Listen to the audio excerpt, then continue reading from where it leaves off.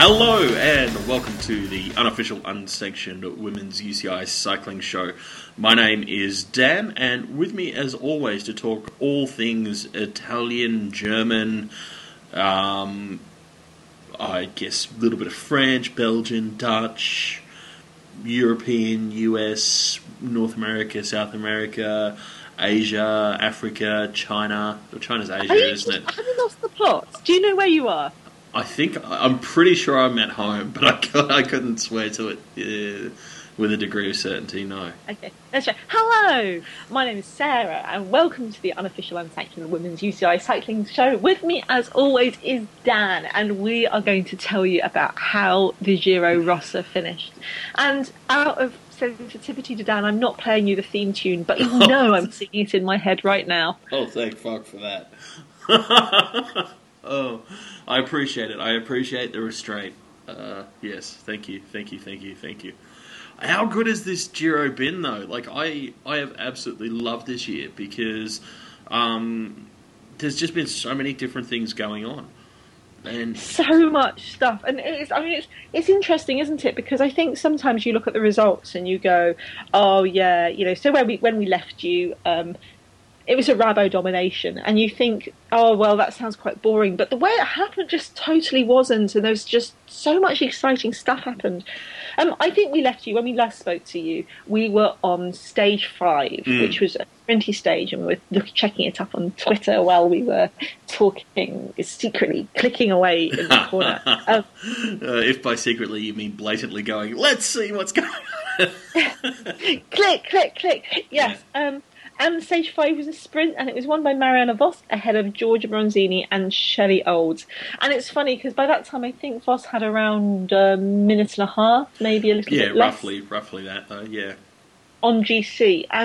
But it was all so fascinating, because in the last 4 stages, 3 of them were huge, great big climbing stages. And they were the ones where, I honestly, like, coming into it, I can't remember, it would have been me because it turned out to be so wildly wrong, sort of saying that kind of expected that Vos would need to have built up a lead of around 5 minutes ahead of those stages, because I was expecting, climbers like Mara Abbott and the others to significantly outclimb Vos, which is traditionally kind of the way it's sort of happened. But stop right there, because we don't want to give away the end of the story, Daniel. What, that Emma Pooley won the overall? Oh my God, imagine if that had happened. I mean, Emma, bless her heart, bites hope. We're going into stage 6. It's a stage that starts, it has about a 20% climb in I think at about the 30-kilometre point. Then it has a load of little lumpy, bumpy, rollingy, climbing uppy, downy bits. And then it had a big long climb and about a 12-kilometre descent, and then about another 10 kilometres running with some lumps, but it looks different. Now, one of the interesting things about the Giro is the profiles that they give you are not necessarily accurate. Yeah? Or put a slightly different way, are almost certainly not accurate. It's just impossible to tell where and when. Yeah. I mean, the Giro is well known for surprise climbs, surprise 40 kilometres, surprise. We had this on stage 3 where, the first climb was supposed to be really hard, but it was actually quite gentle. But then the last climb was supposed to start with 5k to go, and it started with 10k to go. Exactly. So, and I do enjoy that. And what was interesting, there was one of the Wiggle Honda videos, I think from stage 5 or maybe from stage 7, where Julian Wynn, the DS, it's his first time going with a women's race. He's like, but the book's all wrong.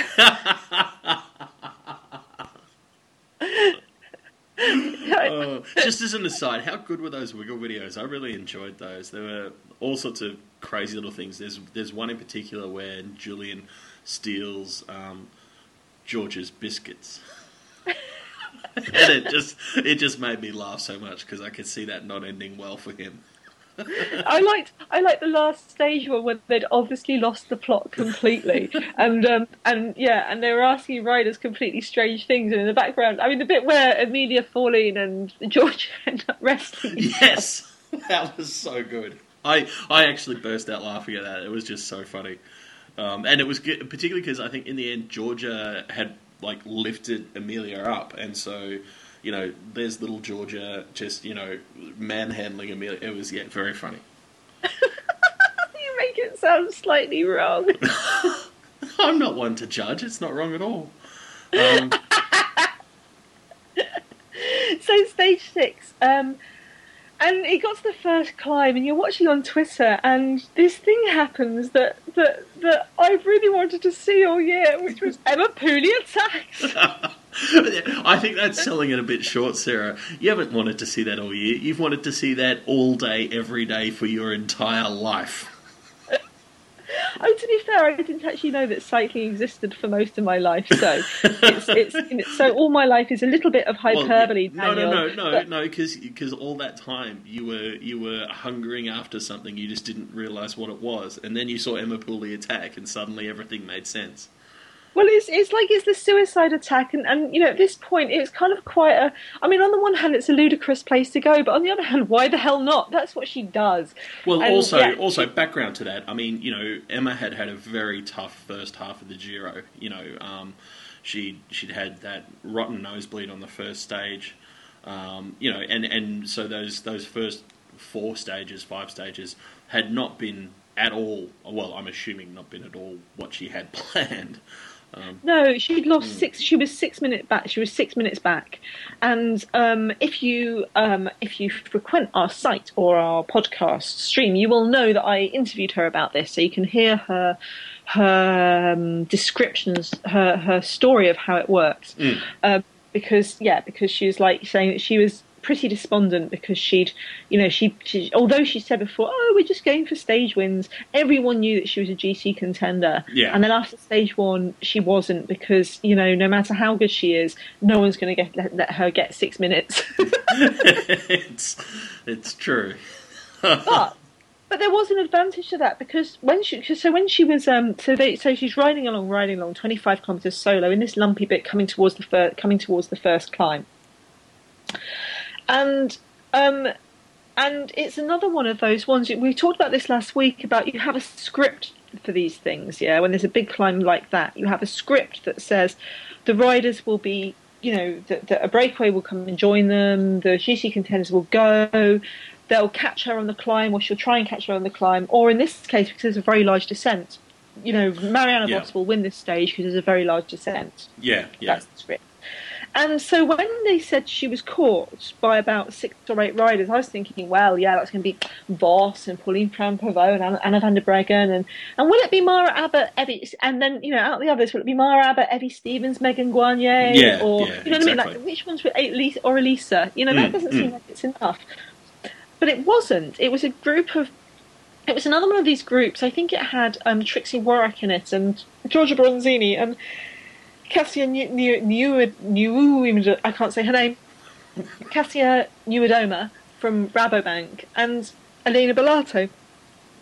And you're looking at that from Ale Cipollini going, well, that's 2 really good climbers and a load of people who are probably going up the road to try and get as high up the climb as possible so they can help their team leader. Yeah.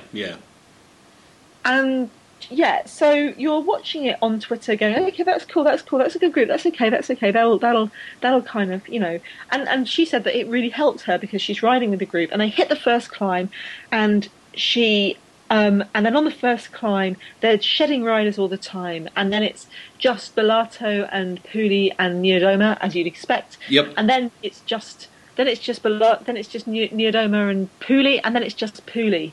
And behind her there's Anna van der Breggen has attacked out of the chase group, so she was riding solo, and Cassia Nuudoma was obviously up there, up ahead too. And then there's a group of GC contenders, so your Mara Abbott, Claudia Lichtenberg. I've got to remember to say Lichtenberg, not Hausler. Claudia Lichtenberg, and the 3 Rabos, Elisa, all of those people. And you're like, this is interesting because Emma got to the top with about a minute and a half. Maybe a minute and 45, and you're like, right, how much is she going to lose on this descent? And so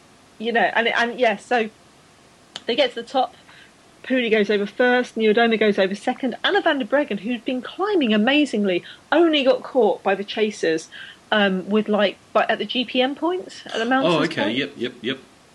And then they're descending, and on the descent, it just becomes this chase group of Ferran Prevot, Mariana van der Breggen from Rabo, and then Elisa Longo Borghini and Mara Abbott. Wow. And you're like, oh, that's interesting. And the gap was dropping and dropping and dropping and dropping. You know, like you're just going, oh shit, where are they? Occasionally you get these little blurry, wet, rainy photos on Facebook, or out of the car window from the race Twitter, and you're like, shit, this is what's going to happen? Is she going to make it? Yeah, how can she exactly. Make it? How's she going to hold up against these riders and this group? I mean, you're pretty much expecting that they'll pin her back at some point, but just trying to work out where and exactly how it's going to happen, and whether they fly right by or whether she latches back on, and what happens next. Yeah, and I mean, and there's two things. I mean, one thing is she only lost about 20 seconds on a descent, which is amazing. I mean, she used to, she said herself, she used to descend like a bag of potatoes. Like, she was rubbish at descending. Well, actually, I think the new benchmark is she used to descend like Bradley Wiggins. Oh no, she used to make Wiggins look quite good, and then she's kind of over the years, every year, kind of gone away and practiced and worked on. And this is the thing, you see. So people go, "Oh, you can't learn bike handling," like when they talk about the Schlecks. Oh, the Schlecks can't descend, and it's like, oh, well, you can't teach that, and it's like bullshit. What? If you really want to improve your, in the Schlecks case, your time trialing abilities, for example, you just go out on your time trial bike a lot. Yeah, I mean, it's utter bullshit. You can't learn something. Of course you can. It's a skill. You can learn any skill. Yeah.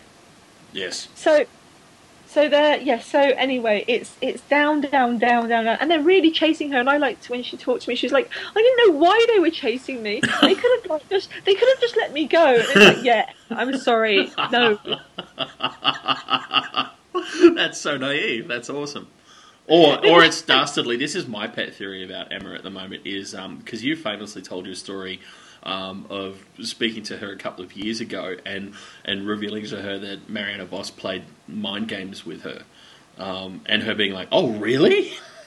Oh, that wasn't me. That was a different journalist. That was a Dutch journalist. Oh, okay. Well, yeah. You told me that story though, and that's always stuck with me. So my theory is that this year that Emma started playing mind games back.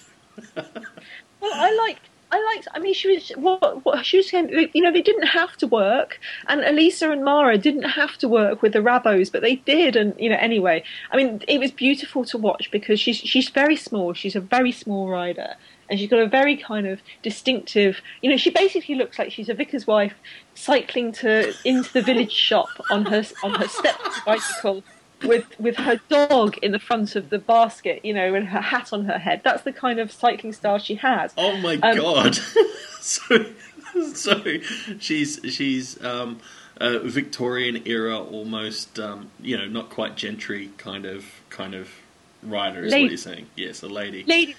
And but at the same time she's so she's just kind of like tap tap tap tap tapping along, and then she hits time trial. There was the moment where she hit time trial cadence, and she's spinning really high. Like you're looking at it going, she's taking 4 pedal strokes to every one of the other riders over this section. Is that just very very interesting. Like yeah, it's all. It's great. Anyway, it kind of came down, and the gap was dropping and dropping and dropping, and it kind of gets to like 10 seconds. And when you can see in the photos, they must have been able to see her, because when she hit the finish, when she hit the long straight road into the finish, they'd have been able to see her, and they weren't letting up. Huh. But she. And she just, I don't know how she did it. She won, and it was amazing. And she won by just a tiny amount of seconds. And yeah, I was so happy. And you end up sitting on your sofa just going, oh, Pooey! Oh my God, Emma! Oh, Emma! And yelling because the Twitter results come in, because you literally don't know what's going to happen. And yeah, so I was very, very happy. That was like massive vindication for her that she won that stage. And and it had sprint out of that group meant that Van der Breggen was second, Marianne Vos third, with Elisa and Mara Abbott staying with that group, and Pauline, of course. Cool, cool. But it was just, yeah, it was just. I mean, I if I put aside my Emma fangirl moments, yeah, there's something about that kind of race where a rider's escaped solo, they've been caught by a break, they've attacked again, and they're riding, riding, riding, and it literally comes down to the finish like that. That's just pure cycling excitement for me. Oh, I think for most people, I mean, that's always, particularly in stage races, that sweet tension between will the break stick, won't they, how close will it get, and even more so when it's someone out solo, and then especially when you know the players involved and you know that, you've got Voss Master Descender chasing Pooley, not Master Descender. It makes for very, very exciting stuff. And even leaving aside your Pooley fandom, while I am a fan of Emma, I think it's fair to say that we're at slightly different levels of our intensity when it comes to Pooley fandom.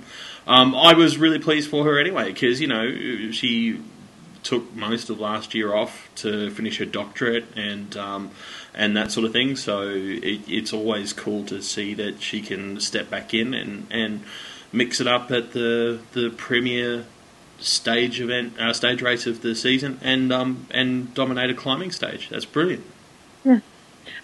Did you see the little Wiggle Honda video they made of her? And this was another thing I like about Wiggle videos. Like, they didn't have to do this because she's not one of their riders, but they did this little tiny video of her talking about how she found a four-leafed clover when she was on her turbo that morning. No, I haven't seen that one. Oh, wow. Oh, it's adorable. It's only like 2 minutes long. And it's Emma going, I'm not superstitious, but look what I found this morning. and then she goes on to win the stage, which of course had nothing to do with the four-leaf clover and everything to do with the fact that you interviewed her before the race as well as after the race. So yes, and because I wanted to keep it up, I did interview her after that stage too. I'm not saying I believe in this. Except Sarah totally does believe that if you are a professional bike rider and you would like to win a race, you should let her interview you before the race you want to win. I only say that because I want to interview them all. So that was stage 6, first mountain stage. Then stage 7, it started with a big hill. Last year's Giro, every stage started with a big hill, and this was like but actually what it really started with was 13 kilometres of neutralised descent. Yeah. Which is quite a long way. And one of the things that women's races have, I mean, I think everyone knows that the stages are limited, capped to about 125 kilometres, yeah? But they're not just capped that way, they're also capped to an average. So you can only average 100 kilometres a day, not including a prologue. So which means if you're going to have a big stage, of 125 Ks or whatever, you've got to offset that somewhere else in the race. Yeah, and this is a really shitty rule. And I remember talking about it with the people on the women's tour this year, because if you want to get from A to B, trying to find, so you're trying to map a race route, yeah, and you can go to maximum 125 kilometres. That's great. You want to get to A to B, and you can't go on motorways. You can only go on roads that exist. You're constrained, and you want to make it a fun race. Yeah. So there's all the constraints to take into. But then when you kind of have to think about, oh well, hang on a minute. Yesterday's stage was 110 kilometres, so today's has to be 90. I mean, in some cases, it's actually pretty impossible to get in there, and so people who are complaining about limited terrain in the Tour of Britain, although oh my god, there pretty much was no flat in the Tour of Britain, it was just rolling. Yeah. But like people who are complaining about that, it's very, very hard when you've got such mad constraints on you. And well, that's the thing. There's such like real world logistical restraints on you anyway that it's redundant to have an arbitrary rule. Like it can average no more than 100 kilometres per day. It's just stupid. Like there's literally no other way to put it. That is just a stupid rule. Yeah, because you need you need a certain amount of infrastructure. I mean, taking aside whether people want you to start or finish there, not every place is you don't want to start and finish in a little village where there's not enough infrastructure to do it in. For example, it's just it's just crazy. So yeah, so they started with a 13-kilometer descent, and I really enjoyed Marijn de Vries's blog about it because she was saying that you everyone's a bit, you're descending in a pack and it's quite scary, and your Yeah, brakes are getting hot because you've got to have your brakes on all the time, so your brakes are getting hot, so the chances of your tire exploding. exploding is quite high. Yeah, But you equally can't but you're not let go allowed. of your brakes. Yeah, yeah, you can't ease up on your brakes because you're not allowed to go faster than 35 kph because that's the neutral speed limit. Yeah, And and trying to control your speed to like that in a long steep downhill, especially when, as you say, riders crashing and like mm, tires popping all around her and just yelling, and it was, she's like, I wouldn't have wanted to start with a 13-kilometer per hour yeah, descent rate, race descent, but it's better than that.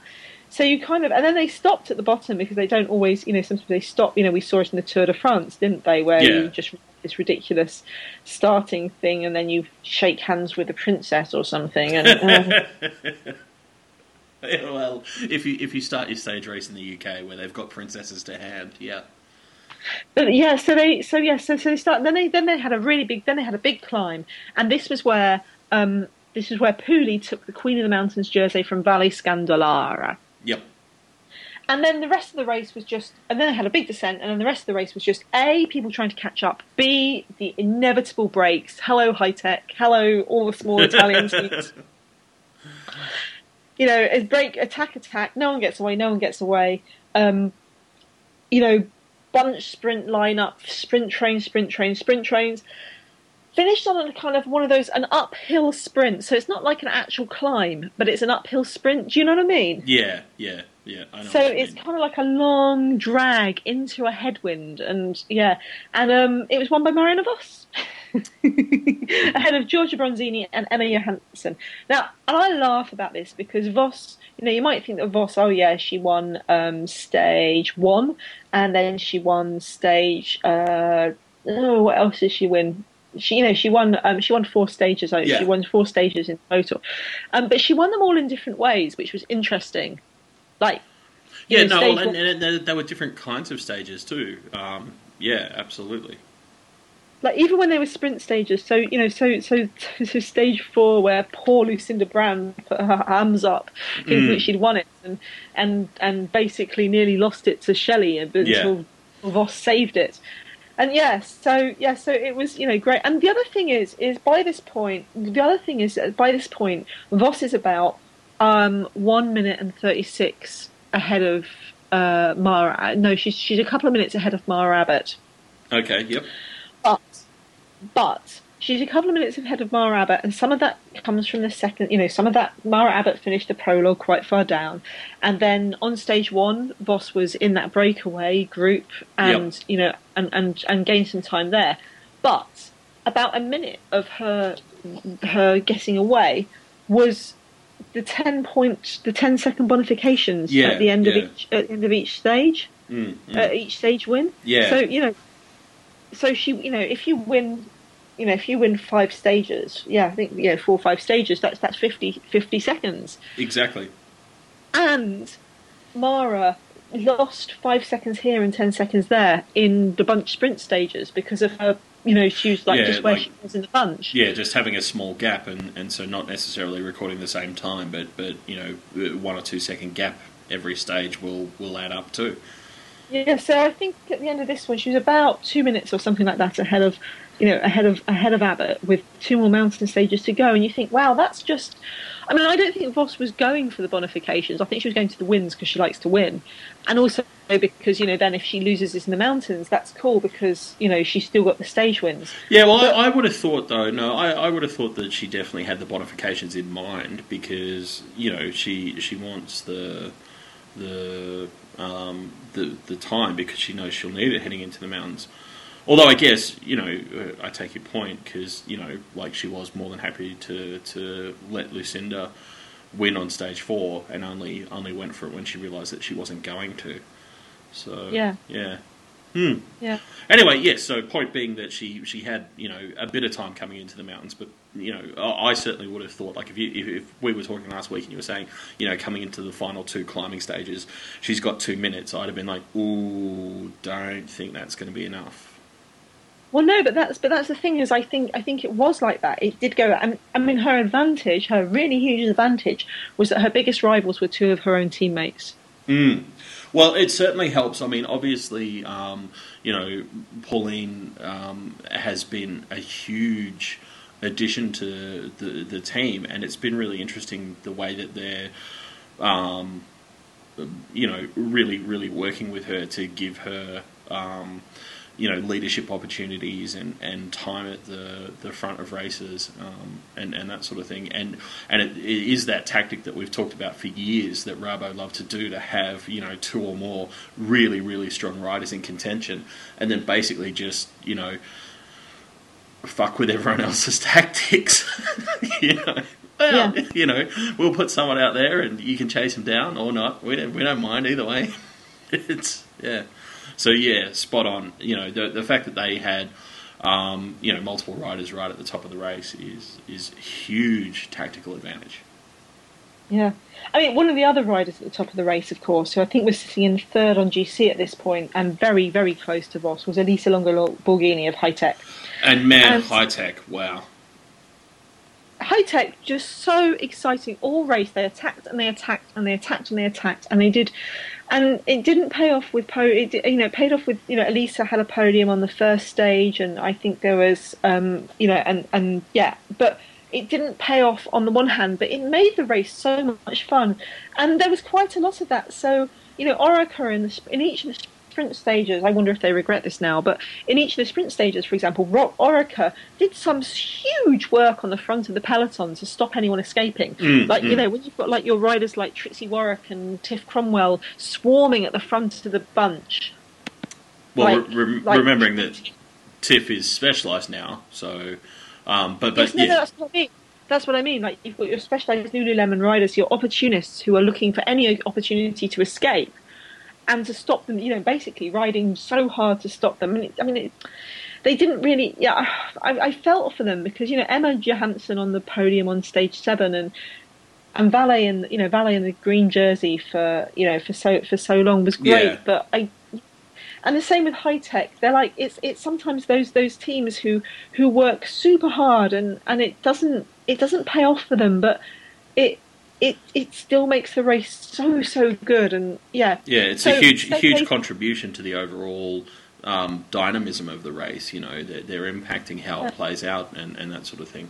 But I really enjoyed the various blogs and we got for insights from different riders from different teams and what they were thinking and trying to do as well. It was a great year for that. Yeah, and Chloe Hosking. So there were two big blogs that I followed all week. One was Tiffany Cromwell writing on cycling tips, and the other was Chloe Hosking writing on cycling news and also on her own blog. I think it's chloehosking.com. And they were just really, really interesting. I mean, Chloe especially. Just tells a story so well, and there was one of them, I can't remember which stage, where she was talking about, she was making this analogy to seeing the group ahead and not being able to catch it, to how she likes to tease her dog with the dog biscuit. Yeah, exactly. Like making it jump up and taking it away, and making it jump up and taking it away. She's like, of course, the analogy falls down because he gets the dog biscuits and I didn't make the group. Yes, yeah. I think that was stage 6 because she got caught up in an accident or something and got split and wanted to try to chase back so that they could protect Elisa and keep her at the front and all that sort of stuff. And basically, the last half of that stage was just her, dangling, just out of reach of that group. And then it finished with her, getting to the end of the stage and finding out that that it was even worse than that because the whole peloton had split, and so the group that she was behind wasn't actually the huge peloton. It was like the 17 leaders or something, and so she was nearly there the whole time. So great story, frustrating as hell, but great story. Yeah, I love the way she tells it. But I mean, stage 8 is the same. Was a stage that was featured in last year's Giro. It finished on San Domenico de Vasto, up to basically climbing up to a ski resort. And this was one of the Elisa Longo Borghini. She helped design this stage, and this was the stage that she had to watch from a wheelchair last year. You know, Yeah. and I so wanted her to win this stage. I really wanted her to win it because it's just and. Yeah, so it's like this, long stage with basically get to the mountain, ride up the mountain, and apparently it was the fastest stage of the whole race. The first hour to get to the mountain was like one of the fastest stage of the whole race. And although people tried to escape it, it was just it was impossible. And everyone's like, I was really surprised by that. And well, I think a lot of people were surprised. I mean, it might just be my impression, but I feel like this year's race was quite fast overall. Like when you looked at the different reports, so many of these races were 45k and above per hour. It's very fast racing. So. Very fast, and part of that is about not letting the escape artists go. And I suppose this is the difference between women's and men's, isn't it? Is that the men will let an escape group go because they've got 100 kilometres to chase them back over, yada yada yada. But also in women's racing, I mean, this is what Emma proved on stage 6, and what the break proved on stage 3, that the break that shouldn't have got away but did. Fuck the script. Literally, no, we're not playing the script. So this was a classic mountain stage. It was a long, about I want to say 17 kilometres of climbing at the end. And you start out with this group that has all the GC contenders in it. So Vos, Varenne, Prévost, Van der Breggen, Longo Borghini, of course, Claudia Lichtenberg, Megan Garnier, and Emma Johansson, Annemiek van Vleuten, and of course Mara Abbott. Yep. And as they go up this mountain, get higher and higher and higher, more and more riders drop off. And what I really, really liked was the riders who attacked. So Megan Garnier had lost some time. I think it was on stage 6 because she'd had an asthma attack. Right. Yep. And so, but there was this moment where they're climbing in this group, and Megan just attacks. And Van der Breggen goes with her, and and eventually Van der Breggen catches her, and they're out there ahead, and then Van der Breggen, overtakes. So behind her, the group is splitting and shedding, and kind of, it's a weird climb because it's not continually uphill. It's kind of has certain recovery bits and then certain very steep bits. Yep. And it's just fascinating to watch it because you ended up with shedding more and more and more and more riders until it's just Abbott against Pooley riding side by side up the mountain with Van der Breggen up ahead. Yeah. The last, say, 5 kilometres to go. And this is what happened in 2010 all the time. You'd have 2010, we used to have 2 Grand Tours, the Tour de l'Aude, which Pooley won, and the Giro Rossa, the Giro Donna as it was then, which Abbott won. Yep. And and this was something that we saw. We saw Abbott destroy Pooley on the Stelvio. Yeah. And in 2010, but we also saw Pooley destroy Abbott in the Pyrenees. It's just unfortunate for Pooley; they're not as romantic named climbs. So so they're racing up it, and they get to 2 kilometres to go, and they catch Van der Breggen just with 2k to go, which is amazing climbing. How do Dutch people learn to climb like that? Oh my god. And then as they go under the Flamme Rouge, this final kilometre, it goes uphill again, and Van der Breggen just can't keep up. That's when she's dropped. Yeah. And it ends up with Pooley and Abbott just riding up side by side, and kind of like, and then with about 50 metres to go, maybe even less, Pooley just puts on a spurt and rides up, and just, you can see her pulling away from Abbott and just riding up and wins. And she said that she hadn't expected to be winning. She thought that, she always goes too soon, so she expected Mara would overtake her. Yeah. So, she didn't even have time to put her hands in the air. And you don't often see Emma Pooley looking like she's suffering, but she looked like she was suffering on the end of that climb. Yeah. And so Pooley wins, Mara in second. And behind her, you've got Van der Breggen comes in third, and behind her, you've got on the TV thing Mariana Voss suffering like an absolute dog, like just suffering. Like when they dropped her off, she's literally got her head right over the handlebars. Her head's right down low. I think Jens said she literally was chewing on the bar tape. Yeah, You know, yeah, she's put this image personified of your mind going, keep going, and your body going, I can't. yeah.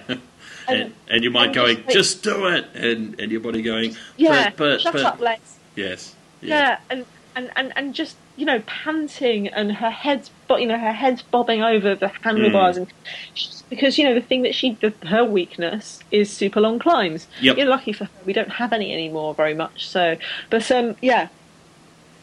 So it ends up with and so basically, Abbott, because Elisa has dropped off down the climb, Abbott ends up just 1:36 behind Voss. Yeah. As they go into the final stage, with in between her and Voss is Pauline Frampton about 17 seconds behind Voss, and Van der Breggen about a minute, about 50 seconds, less than a minute. So yeah. And Emma Pooley, bless her heart, couldn't make up that 6-minute deficit. But yeah, so Emma wins again. Which, is already turning into quite the success story then. 2 stage wins out of a race of this length is fantastic. And given that she, like we said, had such a rough start and was 6 minutes down, this is awesome. And I think it really was. It sets up, for the final stage. The numbers are so good because you're coming into this last stage and you've got no idea what's going to happen next, because you've now literally got like 5 riders, arguably all within striking distance of winning the overall. Yeah, because while everyone talks about Mara Abbott, of course, being 1:36 behind, 1:39 behind, Elisa Longo Borghini was only 1:46. Exactly, and it's all about the types of climbs, and like we frequently mention, good days versus bad days, and a bit of luck and all sorts of things. It can go either way. I couldn't imagine a better setup for a stage race, final stage, and particularly because, as I think Tiff said this in her blog about the last stage. Unlike the last stage of the tour, which is basically a procession. We have so few stage races and so few opportunities. Every stage is a fucking race. Like, there's no just sit back and relax and ride tempo till we get to the Champs-Élysées. It's fucking race time, kids. Let's do it. Yeah, and there were so many riders who'd attacked, because there was, I think Evie Stevens had attacked, and Claudia Lichtenberg had attacked, and Megan Gagne, of course, had attacked. And that's the other thing, is that there were very, very, very, very good. It was do or die. You might argue it was a bit dumb to attack and to try and get away when you could conserve your energy and will suck.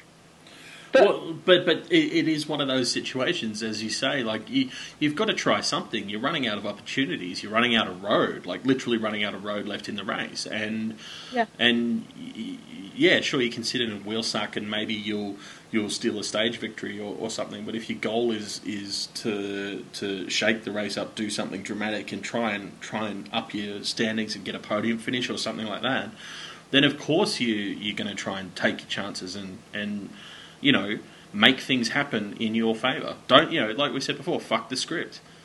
Yeah. And, why I was really happy for Pooley with this win is you could say, well, on stage 6 they didn't chase her down early enough because they saw she wasn't a threat. Do you know what I mean? Yeah. I would disagree with that, because I think, when she was racing in that fight, in the final, that final section, the final descent, they were definitely going after her hard. There was no gifting. There was no, just let her get away. They were fighting each other hard. But then on stage 8, she won in a classic mountain duel. No one dropped back because they were taking it easy or something. They dropped back because they were like suffering and dying and literally in pain and anguish and torment and misery and oh my fucking god. So it's like she couldn't. I think Pooley's a bit like me in that she'll make excuses for when she does well. Oh well, yeah, but I didn't really do well because blah blah blah. Is that a British thing? Is that oh well, yes, it was just mostly good luck. I think it's okay. I'm not as anywhere near a high achiever as Emma Pooley is, but I was, brought up in a kind of do well academically and stuff like that, and always, always. I think maybe we come from a similar type of tradition where whenever you achieve something, that just resets as the baseline. Yeah. Ah, right, okay. And so if you do something well, and you're kind of always you're always being very careful not to be arrogant about things and stuff, and there's always reasons why you can discount your own achievements. Yep. Because it was great, but yeah, they did do this, or yeah, well, it is great, but it's just, you know what I mean? And as soon as you achieve something, that becomes your level. Okay. And I think so. One of the reasons I really like Pooley as a rider is because, she's slightly neurotic. I don't think she'd be offended if she heard me say that. Too late now, but yes, okay. But you know what I mean? Yeah. She's slightly. Oh look, I think we'd probably find if you actually did a study of most high achievers in any field, sport or otherwise, you probably find the same sort of things. We find all sorts of words for it, idiosyncratic or eccentric or whatever, but, everyone's got their quirks, everyone's got their things that they do weird. So, yeah, and you kind of focus on the negatives, don't you? You focus on the negatives rather than, and maybe that is a British thing too, is that you're not like rah rah yeah, but you kind of like, oh well, I could have done that better, and yeah, I should damn it, I didn't do that right. It's like yeah, it's not like that kind of American thing of yeah, go team, when it's like. No one else does anything as well as this. This is the best it's ever been done. I'm sorry, American. I'm not saying you're like that, but there's a certain type of American that is, that's kind of yeah. Anyway, so final stage, and this is a short stage because of the long stages. This is only 80 kilometers, and it starts from Trezzo sul Ara up to the Madonna del Gisaglio, which is like a famous, epically famous climb. Well, this is the religious heart of cycling, isn't it? Because this is the Madonna del Gisaglio is the climb that the Tour of Lombardia goes past every year. And it is basically a shrine. The Madonna there is the patron saint of cycling, and it's a shrine to cycling. So, yeah. And just as an aside, Marijn de Vries, who we love anyway, has a fantastic blog about what it's like riding up that climb and hearing the church bells at the top and thinking of the riders in the past who've had significant moments on that climb. And the riders who are remembered and memorialised in the chapel there. Very poignant. So, and also, but before that, the stage is already beautiful because the first part, the race to the foot of the climb, is along the shores of Lake Como. So, Yeah. I mean, just perfectly gorgeous. And although I did like Marijn's blog about, it being apparently gorgeous roads, but you can't tell because you're paying attention. And again, the pace was super high. And the thing was, before they got to the little town at the bottom where they take the right-hand turn and start up the climb, there's tunnels. And riding in tunnels is really fucking scary, and the peloton don't like it. Well, just for those who may not know, tunnels in Europe, Europe being somewhat older in infrastructural respects than much of the rest of the world. When we talk about tunnels here, we're not talking about the nice sort of modern freeway tunnel that might be built in a major city these days, which is well lit and ventilated and that sort of thing. We're talking about tunnels carved for small vehicles that have literally no lighting, so and may include corners in them, like a bend, so you can't see the exit either. So you enter this pitch black thing, can't see a damn thing, can't see where the exit is, and know that there's a turn somewhere, and holy shit, what the fuck do you do? And there have been years where they've literally, had to set up generators and put in portable lights so that riders can see things and stuff. So European tunnels, depending on the tunnel, can be quite a frightening and intimidating beast, and because of experiences in the past, the quite reasonable and rational and experience-based fears about them. So yeah, it's certainly added to the stress of the day though, with almost every team trying to basically. I saw several riders basically say it was kind of like a sprint finish. Everyone was putting on full-on sprint trains to try and get their team to the front and stay safe. Because you also don't have lights. Because there's I think about cycle path cycle path Bristol to Bath that I used to commute on. And I used to ride on for fun, and I'd get you get to the path and it's lit and it's got coals, but it's still quite rough because it's also a rough surface, bits of rocks falling down and Yeah. you slap on your bike lights. But of course, you don't have a bike light when and your bike light lights up that little bit of road right in front of you, so you can avoid potholes and stuff like that. But they don't even have that, of course they don't. If you're lucky, you've got a bit of light from the headlight of the car or motorbike that's in front of the race. But even that, it's not going to show you things close enough to you. It's an intimidating sort of thing. So, absolutely. So there's two ways of trying to approach it. As Dan said, one is to get to the front and to kind of be like, and Liv Shimano were just pounding it, like completely pounding it, because what they wanted to get Claudia Lichtenberg, who was a couple of minutes down on GC and a very good climber, won the Giro in 2009. For them to get Claudia to the bottom of the climb, for her to get ahead, this is a good way to do it. And it's especially a good way to drop riders like Mara Abbott, who's not used to riding in the European peloton. I know she's won the Giro a couple of times, but she doesn't race in Europe anymore. And someone like Emma Pooley, who's scared. Yep. Anyway. Well, so and who also may not have a team that is strong enough to hold position right up the front anyway. So, it's the combination of those things, Yeah, and Pooley was saying, so she dropped right back. And she said when they came out of the tunnel section, she was right at the back. And she said her team, what I love about her is she's saying that with her mountain stage wins, were all about her team for her, her team getting her to the first climb in time, and in this case, drilling on the front really hard, like trying to ride up, getting through. And this is where you need a rider like Lisbeth de Vocht, who's incredibly experienced and also takes no shit. I can just imagine, trying to get through the because you also have to try and get through the peloton. Yeah. She's saying that her team were doing pretty much a little time trial effort for her up the side of the road, and you can just imagine these are get out of the fucking way, move, to get her back to the front. And the reason that this happened as well was that because when they hit the bottom of it, so the Madonna di Giusalio climb is, it starts off the steepest section at the bottom. Yeah. It's very steep, and then it kind of evens out a bit. Well, it's almost a little bit of a downhill at that point, where it's a very gentle gradient. First of all, it goes very, very steep, and then it has a gentler climb section. Then it has a downhill section, a flat and a downhill section in the middle, and then it goes up, and then the last couple of kilometres are all uphill, steep. And especially the last kilometre is hairpin bends going up.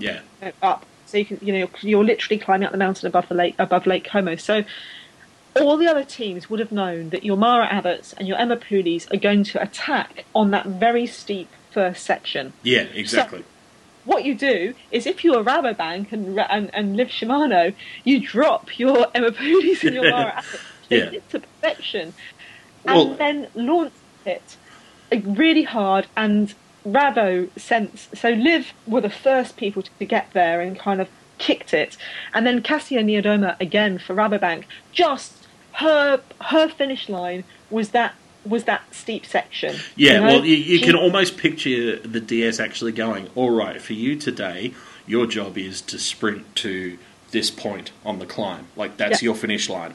Get there first. That's your job. Yeah, and if you get higher, fine. But so you've got Niewiadoma, and she's only 19. This is her first Giro. This is her first year in a pro team. Beautiful riding, killing it, and it just destroys the bunch. And you've got riders struggling, riders who are in the red to get to that point anyway. And you can see Sharon Laws doing this amazing job for Mara Abbott. Sharon's a great mountain domestique. Sharon's finish line was Niewiadoma. Yeah. That's true. So already on this, and so that's the first steep section gone. Yeah. The first steep section is gone out of the race, and it's left with about 15 riders, and then it's about 10 riders, and you're kind of and that's neutralised the first thing. Yeah. Exactly. And then you've got this group that includes, so it's the usual suspects: Vos, Van Prevost, Van der Breggen, Pooley, Abbott, and Elisa. the Garnier, Stevens, Elisa Longo Borghini, Lichtenberg. Yeah. Yep. Yep. And they're just and Annemiek van Vleuten. Oh, I'm so happy she's back. Annemiek van Vleuten, and they're pounding up the mountain. And this is where, so you've got some of the riders who hadn't been at the front, like desperately trying to get recovery. So you have this first steep section's gone out of the race. And then this next gentler section is basically about recovery. While riders like Evie Stevens, Lichtenberg, Garnier all attack and try and escape and drop, but they can't. Yep. And their attacks take them out of them until you've got 5 riders, the 3 Rabobanks, Mara Abbott and Emma Pooley.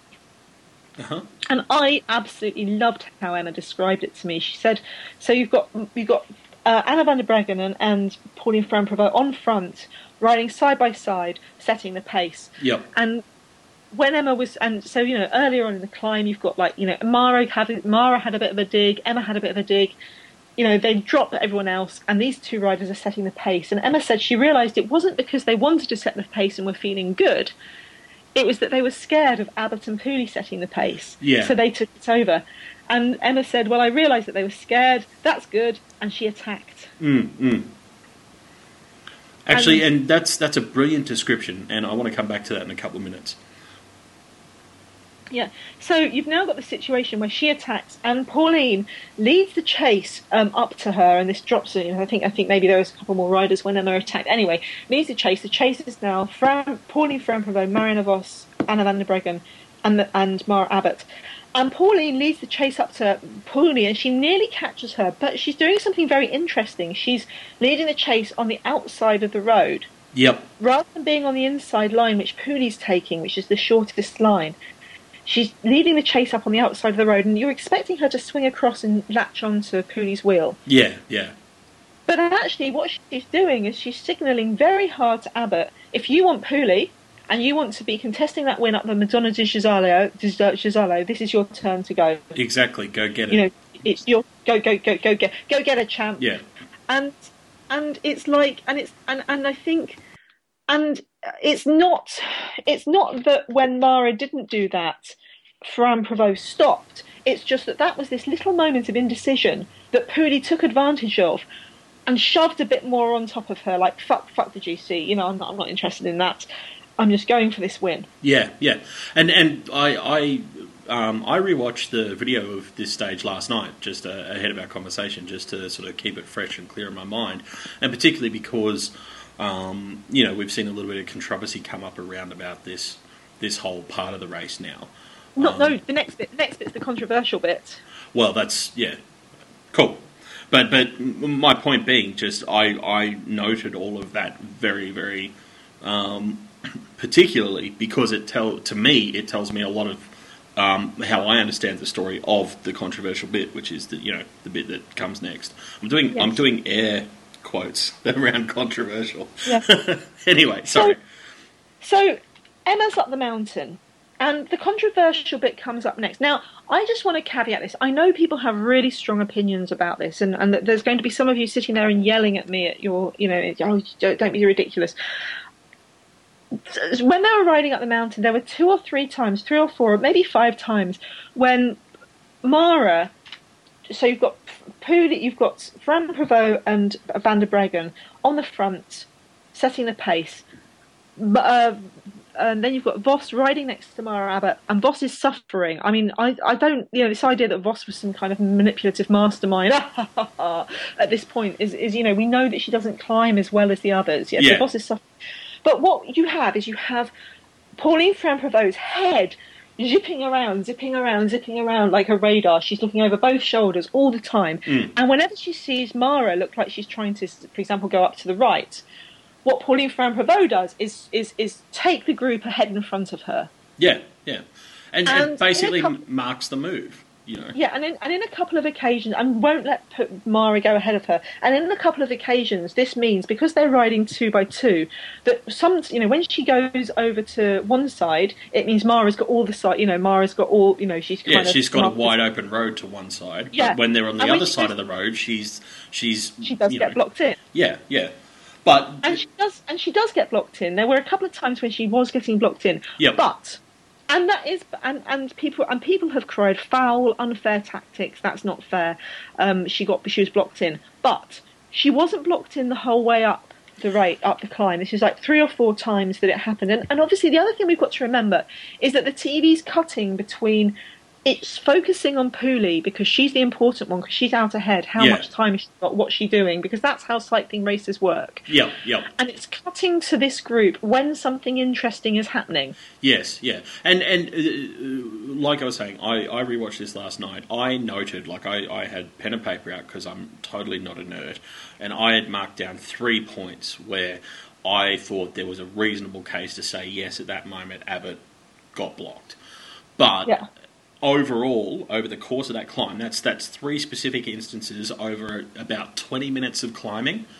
Yeah. And at the same time, there were probably somewhere between, I don't know, I stopped counting them all, but somewhere between 12 and 20 distinct times where Abbott was sitting in a position with wide open road around her, only being half marked by the person in front of her, where she had plenty of room to move, and not once, even when she was arguably being blocked, would I have accepted someone saying that if she'd made a move there, someone would have, physically prevented her from getting out. If she'd tried to make the move, I'm sure, she could have got between riders and that sort of thing. So I take the point that, yes, there are a couple of circumstances where it looks not great, not ideal, or wrong.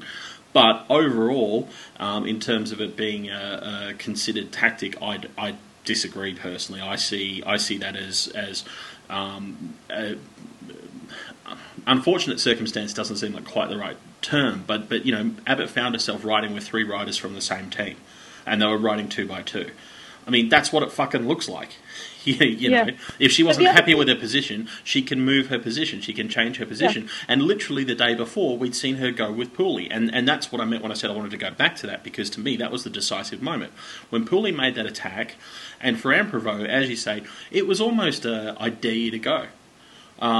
And she didn't. And I don't know whether that was hesitation or whether she couldn't, like physically didn't have the leg at that point, or whatever reason. But to me, that was the definitive moment. And from then on out, the onus is on Abbott to change something. It's not like, the onus is on Rabo to ride 4 abreast and leave the road wide open and say, go on, Mara, go for it. If Mara wants to contest it, she's got to contest it. She can't just sit there.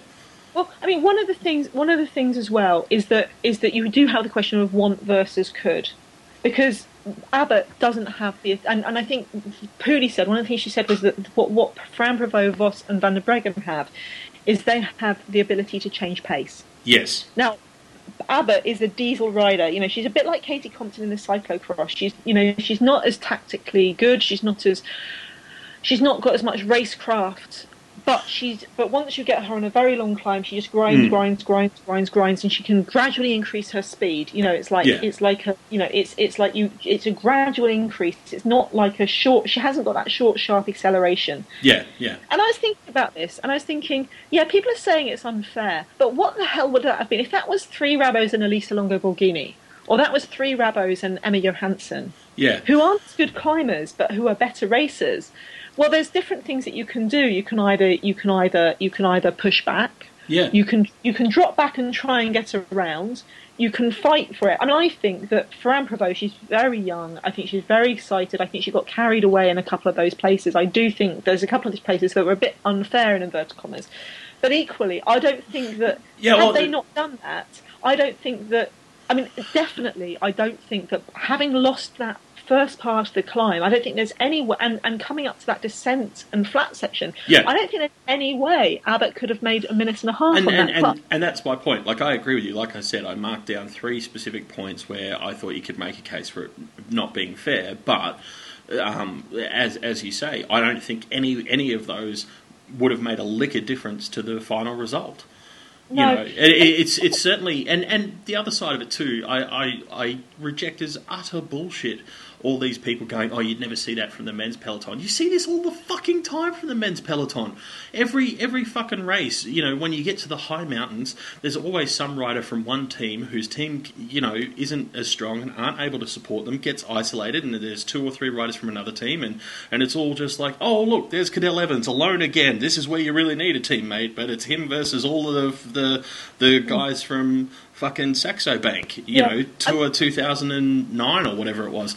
You know, it happens all the time. Like, jeez. But also, people. The other thing I really, really, really reject is analogies to sprints, because I've seen a lot of stuff going, oh well, you know, this means, you know, and I apologise because, you know, this is people I really like and I really respect, but, you know, sometimes people are saying, oh well, you know, well, maybe this means people should do that to them in a sprint and see how they like it. And it's like, no, you cannot analogize crossing in front of someone when you're still a bike length ahead of them in a climb to crossing in front of them in a bunch sprint. You just can't. Yeah. You can't say that was the same as, for example, Cav in... Cav and Gerrans on stage 1. You know, like, it's not the same thing at all. I mean, Because the speed's different, the distance is different, Yeah. the risk of crash is different. You know, the whole thing, you know, they're not comparable beasts. It's why sprinters aren't climbers and vice versa. Yeah. And I think it's also like this idea of, oh, I've lost respect for Marianne Vos because Pauline Fran-Prévot was doing this stuff. Yeah, and also the whole thing of, I mean, to me, the last piece of that whole puzzle was when it gets to the last part of the stage and you see Fran-Prévot and Vos put in a bit of a dig to create a gap to get to the line ahead, and Abbott doesn't even try to follow. And to me, that says, you know, want versus need, and you know, versus being able to.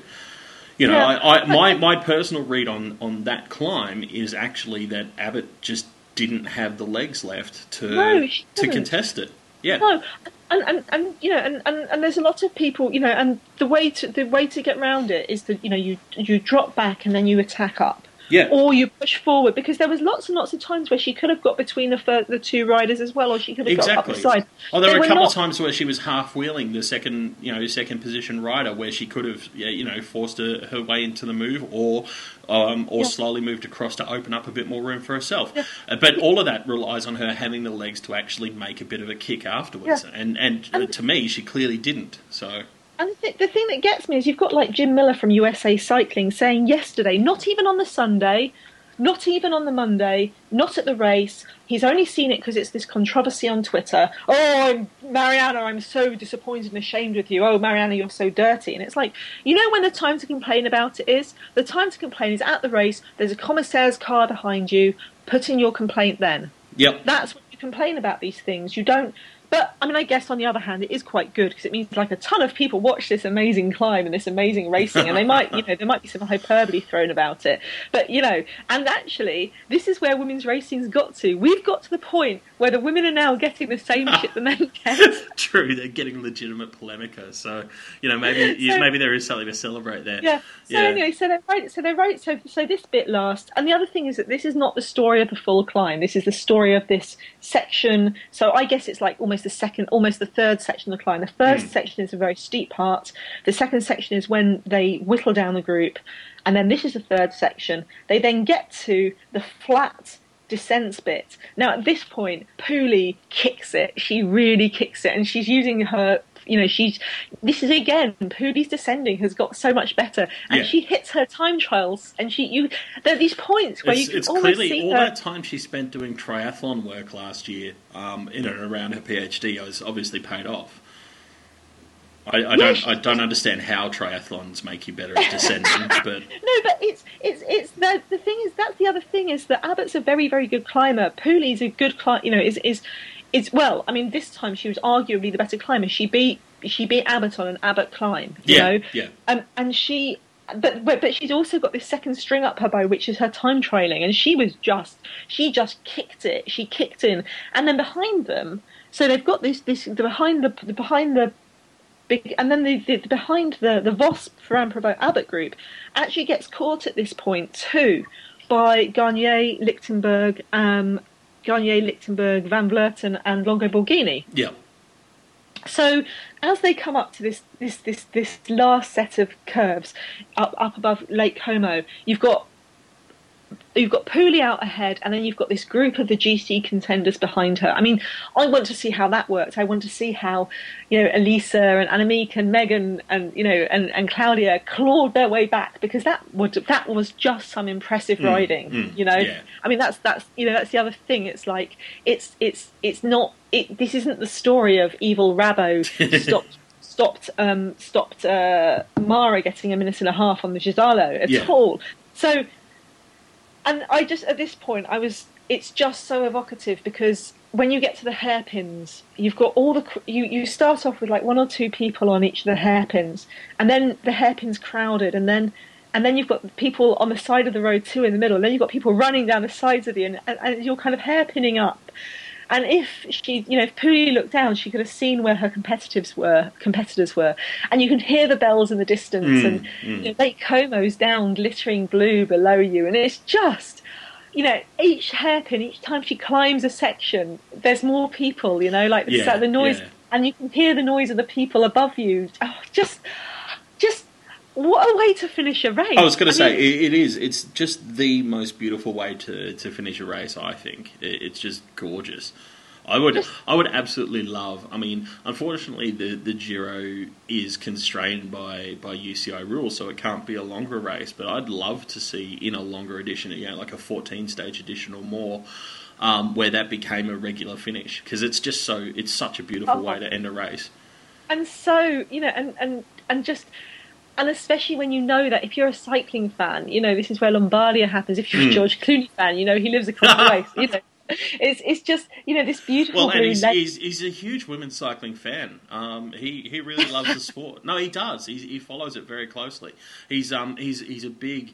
I mean, obviously being American, he's an Evie Stevens fan and was supporting Mara this year. But he knows the whole region quite well. Big fan of Elisa Longo Borghini and really quite likes the LA Cipollini team. He loves women's cycling. George Clooney heard it here first.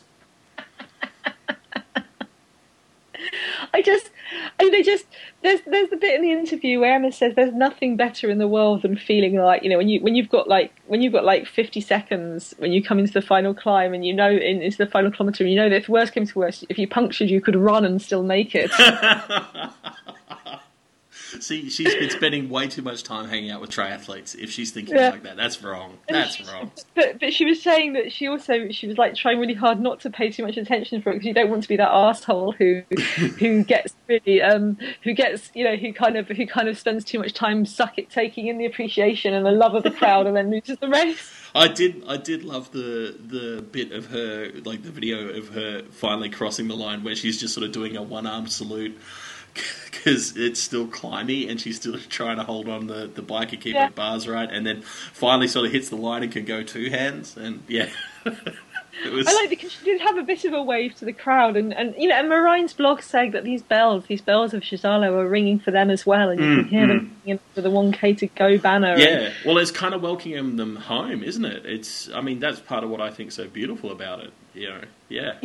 I mean, just stunning. So Pooley wins, and she wins by 25 seconds over, because Fran Prevot and Vos, as you say, put on this big dig, and Fran Prevot crosses the line with Vos just a little bit behind her, and they actually cross the line with like an arm over each other's shoulders. Yeah, reach back to sort of grasp each other's arms and shoulders and congratulate each other on because what they've just done is Vos has won, Fran Prevot is in the Best Young Riders jersey, and in fourth place on the stage, Anna van der Breggen, who's third overall in the Giro. That's unprecedented. One team having 3 podium spots. I think there's a term, maybe even a hashtag, that kind of covers that, Sarah. Do you have any ideas on what that might be? Oh, are you suggesting they might have gone stumpty, stumpty, stumpty, stomp? I think when you're stomping up a mountain, it's probably a little bit more plod up the mountain. But I don't know if that rolls off the tongue quite the same way. But yes. No, it's kind of it's just gorgeous. And then Abbott in fourth, So, Abbott in fifth in the stage, and then Longo Borghini, Hausler, Van Vleuten and Garnier crossing the line. And yeah, and Emma Johansson finishing 10th, finishing 10th place, which is the 11th place. And so your final general classification: Vos, Fran Prevost plus 15, Van der Breggen plus 132, Abbott plus 154, Longo Borghini, Hausler, Garnier, Van Vleuten, Pooley in ninth, climbed up ninth in GC, and Emma Johansson in 10th, and young Cassia Niodoma in 11th, who I think deserves. But so many riders. I think of all of Ash Moorman and all of High Tech's work for Elisa. Yeah. All of Liv Shimano's making that. They broke the script for what happens on that climb, and I love them for it. Yeah, so, yeah, exactly. It was a fantastic race. I absolutely. We always rave about what a great race it is, but this year, man, just so beautiful. Loved it. I think this is also my issue about this Polemica, this dirty riding thing, is like, oh my God, like, that's what you're taking away from this? Your girl would not have won, it's unfair. If she complained about it at the time and it wasn't listened to, that's one thing. If she didn't complain about it at the time, to be honest, what are you doing complaining about it? And and to kind of say Vos is somehow diminished because of I think the simplest conclusion there is just that she at the start of the day Abbott was 136 behind Vos. At the end of the day she was 154 behind Vos, and it's not because Vos boxed her in. Yeah. You don't lose 20 seconds by someone boxing you in. It just does not happen. So, and she didn't have and as you say, she didn't have the legs to get away. And that happens, and that's okay. That's not knocking Mara. I mean, everyone targets this race. It's part of why it's such a big part of the calendar, and there's a million reasons that no discredit to her at all.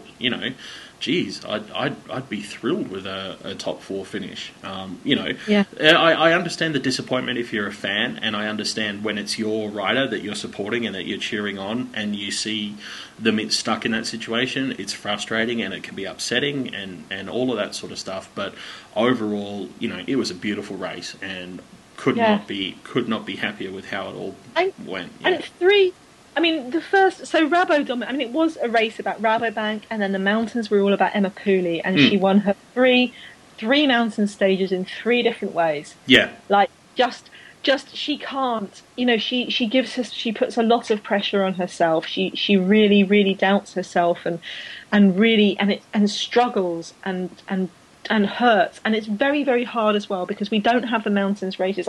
All I want to see now is Van der Breggen in both of those mountain stages she got caught at the top of the mountain on the GPS at stage GPM, 6. Yep. I think GPM. I think she, which was also kind of sensible because she wanted to, she's much better doing descending in a bunch with Vos and Fran Prevost.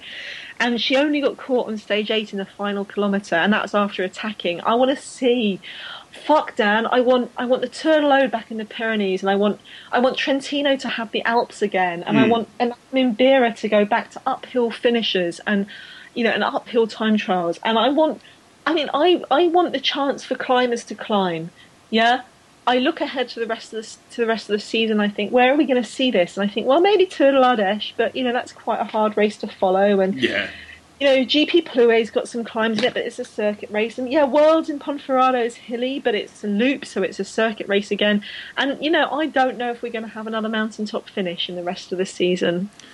We quite possibly won't, which will be sad. But I live in hope of the day that Brian Cookson appoints you Director of Women's Racing, and you're in charge of the calendar and can approve all new races so that they are only uphill time trials, accepting riders named Emma Pooley. No, I don't want only uphill time trials.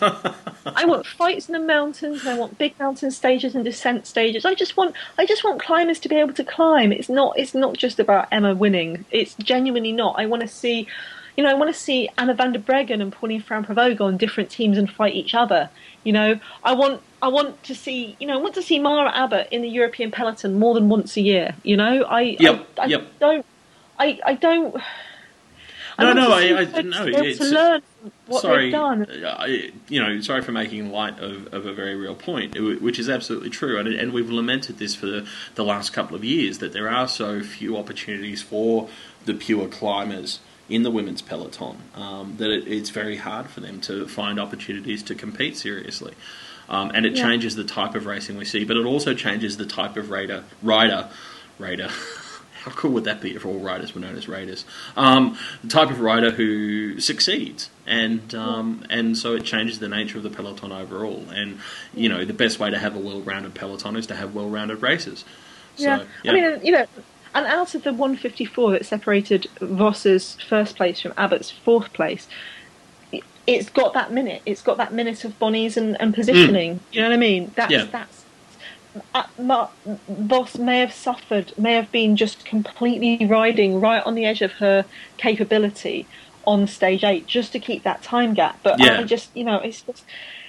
But I mean, that's the nature of stage racing. That's how you build a lead and protect a lead. That's exactly what you do. So, good stuff. A couple of other things I just wanted to mention.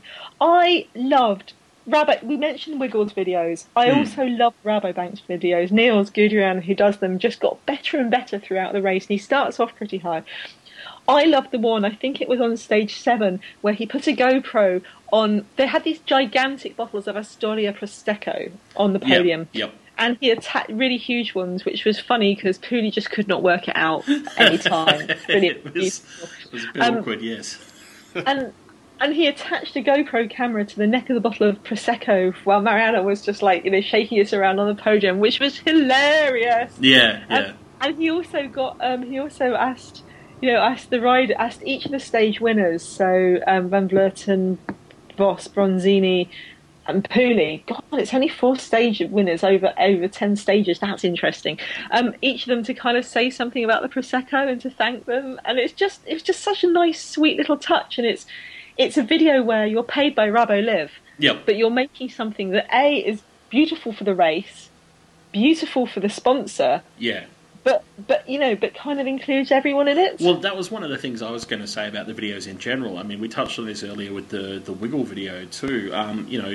This year teams are expanding their videos. I mean, obviously, the easiest place and the most accessible place for them to cover is what's going on with their own team, but they are also telling slightly different and bigger stories that include other riders. And I've really enjoyed that because I love that whole, hey, here we are, but we're part of a bigger event and a bigger community too. It's really cool. Yeah, and just, and there's something so generous about it. Rabo giving Bronzini the chance to shine, Wiggle giving Pooley the chance to be funny. There's just... And then having the Rye coverage, I mean, it was on... I've put all the links to daily video posts on our blog, WomensCycling2014, and I have to admit that the Rye coverage is there by pirates. It's not me, but there are but I doff my cap to the pirates who sail the internet seas for us to get it up there. Please don't ever at Ryan when you're going, oh, great coverage at Rye. I was kind of on the hashtag. Please don't say that in your tweet. They can't know. Oh. I'm sure they do know. But I mean, how lucky are we? We've got this video where you can literally sit down with a pen and paper and count the attacks and stuff because we've got... a full half hour of the Madonna di the whole of the Madonna di Jesolo climb, the whole of, most of the stage, the last half an hour of the stage 6, all of the stage 8 climb. I mean, such luxury. Oh, it's fantastic. And all the people who are roadside, and I can't remember all of your names, I'm so sorry because I haven't got my Twitter, but Stephen, Jay Nathan, and Natalie Novembrini, I think, and our good friend Velocast Sean, and Sean Velofocus, who's the only person who can do trustworthy profiles, and Wei Yu Wong at the side of the. No, have I said his name right? Yes, I don't know. So Wei Yu, I'm so sorry.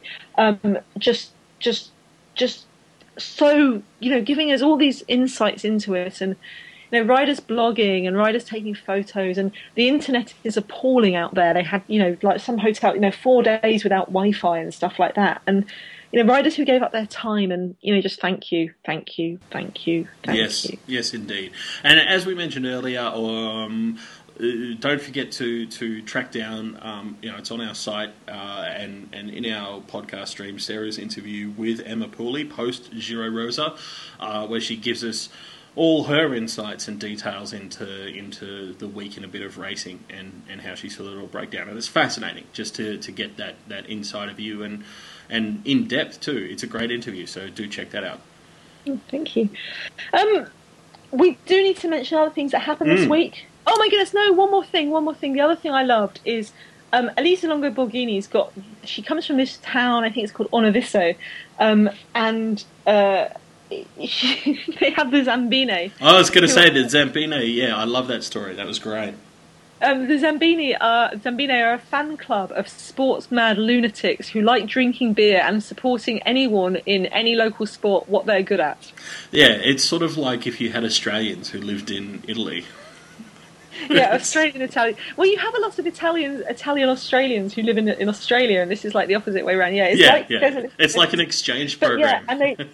Yeah, and maybe that's where you get it from. Maybe it's the Maybe it's the Italians who came to Aussie who kind of infected the Australians with that kind of mentality.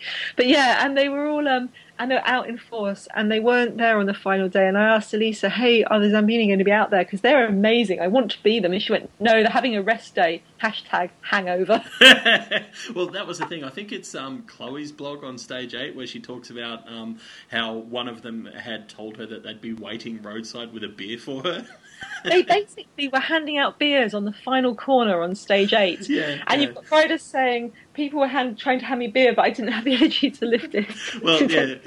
And I think Chloe was like, it went down like so quickly and yeah, it was awesome.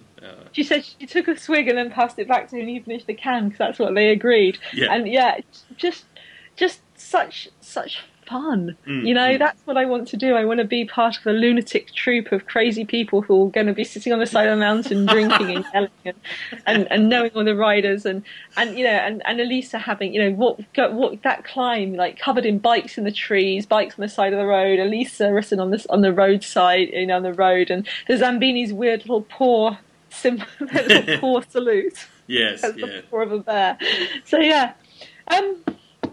Very quickly, other things that happened this week in the Czech Republic, there was the Tour de Feminine, which was dominated, stomped by Brianna Waller of Team USA, who won the stages there. Congratulations.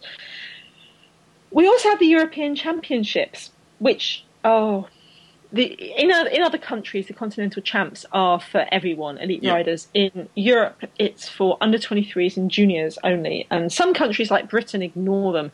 Other countries like Italy and the Netherlands go all out because the rider who wins gets an additional personal place at Worlds. Right, yep.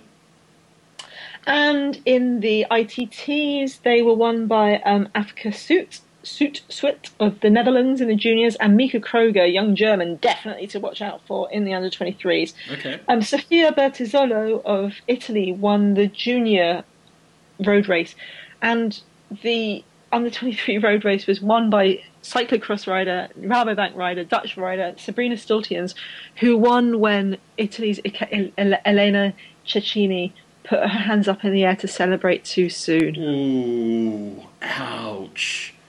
Oh no, poor Elena too. That's going to haunt her for... Oh my goodness, yeah. And Elena, up to the week before, was expecting to be in the Giro with her team and was a bit gutted to be missing the Giro. So yeah, that's a terrible night for Elena that she'd like to forget. News I'd like to forget, but is that we've had a doping bust. Yeah, and I'm a little bit upset at you, to be honest, because at the start of the year, as we often comment on, there's a competition on Podium Cafe, Virtual Director Sportif, where you can select your virtual team of riders, and you win points for their race performance over the year. And Sarah convinced me, a certain rider, she's going to have a fantastic year because she's coming back from having a kid, and last time she did that, she won the Olympics and set the world on fire and went to space. She didn't win the Olympics. I know. Don't say that. It's exaggeration. That's what I do. No, but I don't want to even start throwing mud at riders who win the Olympics. She was a bronze medalist in the Olympic road race race and Olympic ITT, Olga Zabelinskaya of Rustfellow. And she was popped in the summer as a track event in Colombia. She wasn't. I don't even know how to say this. It's not that it excuses anything. It's just it makes me want to slap my face even more. She was popped for some shitty banned weight loss substance. Yeah, just some sort of stupid supplementy thing that not even some mega hard to discover EPO microdosing regime. Yeah. What the fuck? What the fuck, Olga? Jesus Christ! I mean, this is this year. It's obviously 2 years on since the Olympics, and since then she's had a kid. She hasn't shown. I mean, that's the other thing. She hasn't shown up all year. It's obviously some kind of weight loss substance to try and get her back. But what the fuck? What the fuck? Why? Why are you doing these things? I'm so gutted and just yes, infuriating. It's not just doping. It's stupid doping. Yes. So, in a tone of disgust, we turn our attention away from that topic, I think. Yes. So, if you want a palate cleanser from that, there are 2 superb videos, both by Specialized. One is the Specialized Lululemon's Why We Ride video, where they've got riders talking about why they love, why they race, and why they race when they don't get paid lots of money, and it's basically for the love of the bike. And that's lovely. But the one I really like is the Specialized BE/NL, Belgium and Netherlands branch of Specialized, made this gorgeous video with the Boels-Dolmans team, and it's half in English and half in Dutch, subtitled both, so both sides get their subtitles. Yeah. And it has Lizzie and Megan and Christine Majerus and Kasia Pawlowska and Ellen Van Dyke, all talking about why they love riding, and it's beautifully shot in a velodrome where they're trying to increase their performance, and it has Richie Steege in it, who's the guy their mechanic who is the sort of tweet voice of racing, because he's the one who... tweet voice of racing, the man who helps us follow it, and that's lovely. And there's racing happening right now. In The Germany. Thüringen Rundfahrt. Yeah. Richie for Boels-Dolmans, along with Trixie Warwick and Evie Stevens of Specialized, basically finished the Giro on Sunday, and on Monday started Thüringen Rundfahrt. Rolled straight on into it, so building out their version of a Grand Tour by stringing back-to-back stage races together. 17 or 18 days of racing, hurrah! No rest day, and that's going. It's a really gorgeous race. It's really unfortunate for it that it butts up against the Giro Rosso. The trouble is that Thüringen has this position on the calendar every year. Usually the Tour de France and thus the Giro are a week earlier. Yeah. This year they weren't. Thüringen can't move because it's got the agreements in place with the cities. It's got the agreements with people. It's run by volunteers. People take their take this year off. Take their time off work and stuff to help. So logistically, they just couldn't accommodate that. No, and it's they take over one host. One of the reasons people like it so much is everyone's in one hotel for the whole week. You can't just book a hotel out for a week casually. Like that. Yeah, they've got a base of operations and stuff. So, yeah. But for Thüringen, Lisa Brunauer won the prologue, the 4K prologue, and Sia Armitstead, who punctured on the 4K prologue and still finished 7th, just won beautifully yesterday, stage 1, and it's happening right now. It's a week-long race. It's genuinely one of the nicest races on the calendar. It's just unfortunate. It's a fantastic race. Riders love it. I enjoyed seeing the photo of Lizzie with her traditional beer at the end of the stage yesterday. That was cool. Yeah, Dan, we've mentioned this before, but basically it's one of the sponsors is a local brewery, and because it's German, at the end of each stage, rather than a bottle of fizzy wine, they get given a glass of very strong local German beer. And I've said this before, but basically there's 2 ways to approach this. One is if you're Trixie Warwick or Ina or Judith, you neck it with much gusto. And 2, if you don't like that kind of beer, what you do if you're Emma Johansson, for example, is you take a sip and then you pick out a fan in the crowd who's looking particularly cheery and you give him the rest of the beer to finish. Fans named Dan get preferential treatment, I hope. You'll have to go to East Germany and see Dan. The winner of the most aggressive rider on each stage gets a little keg of beer. and she can't drink it, obviously, so she gives it to the mechanics. And Oh, wow. Oh, see, if I was a women's DS, I'd just be like, my team, like their whole job at that race would just be to win most aggressive rider every day and give me the keg. I'd be a terrible DS, I admit that, but I would have kegs of beer, so that would be fun. More racing that's coming up, because this week is mad. Today, the Tour of Britannia starts. Brittany starts 16th to 20th. And then there's a 3-day stage race at the end of the week, the Benet Ladies Tour, which is flat. Oh, God, I don't think I can keep up. It's amazing. And obviously, not this weekend, but next weekend is La Course by Le Tour de France.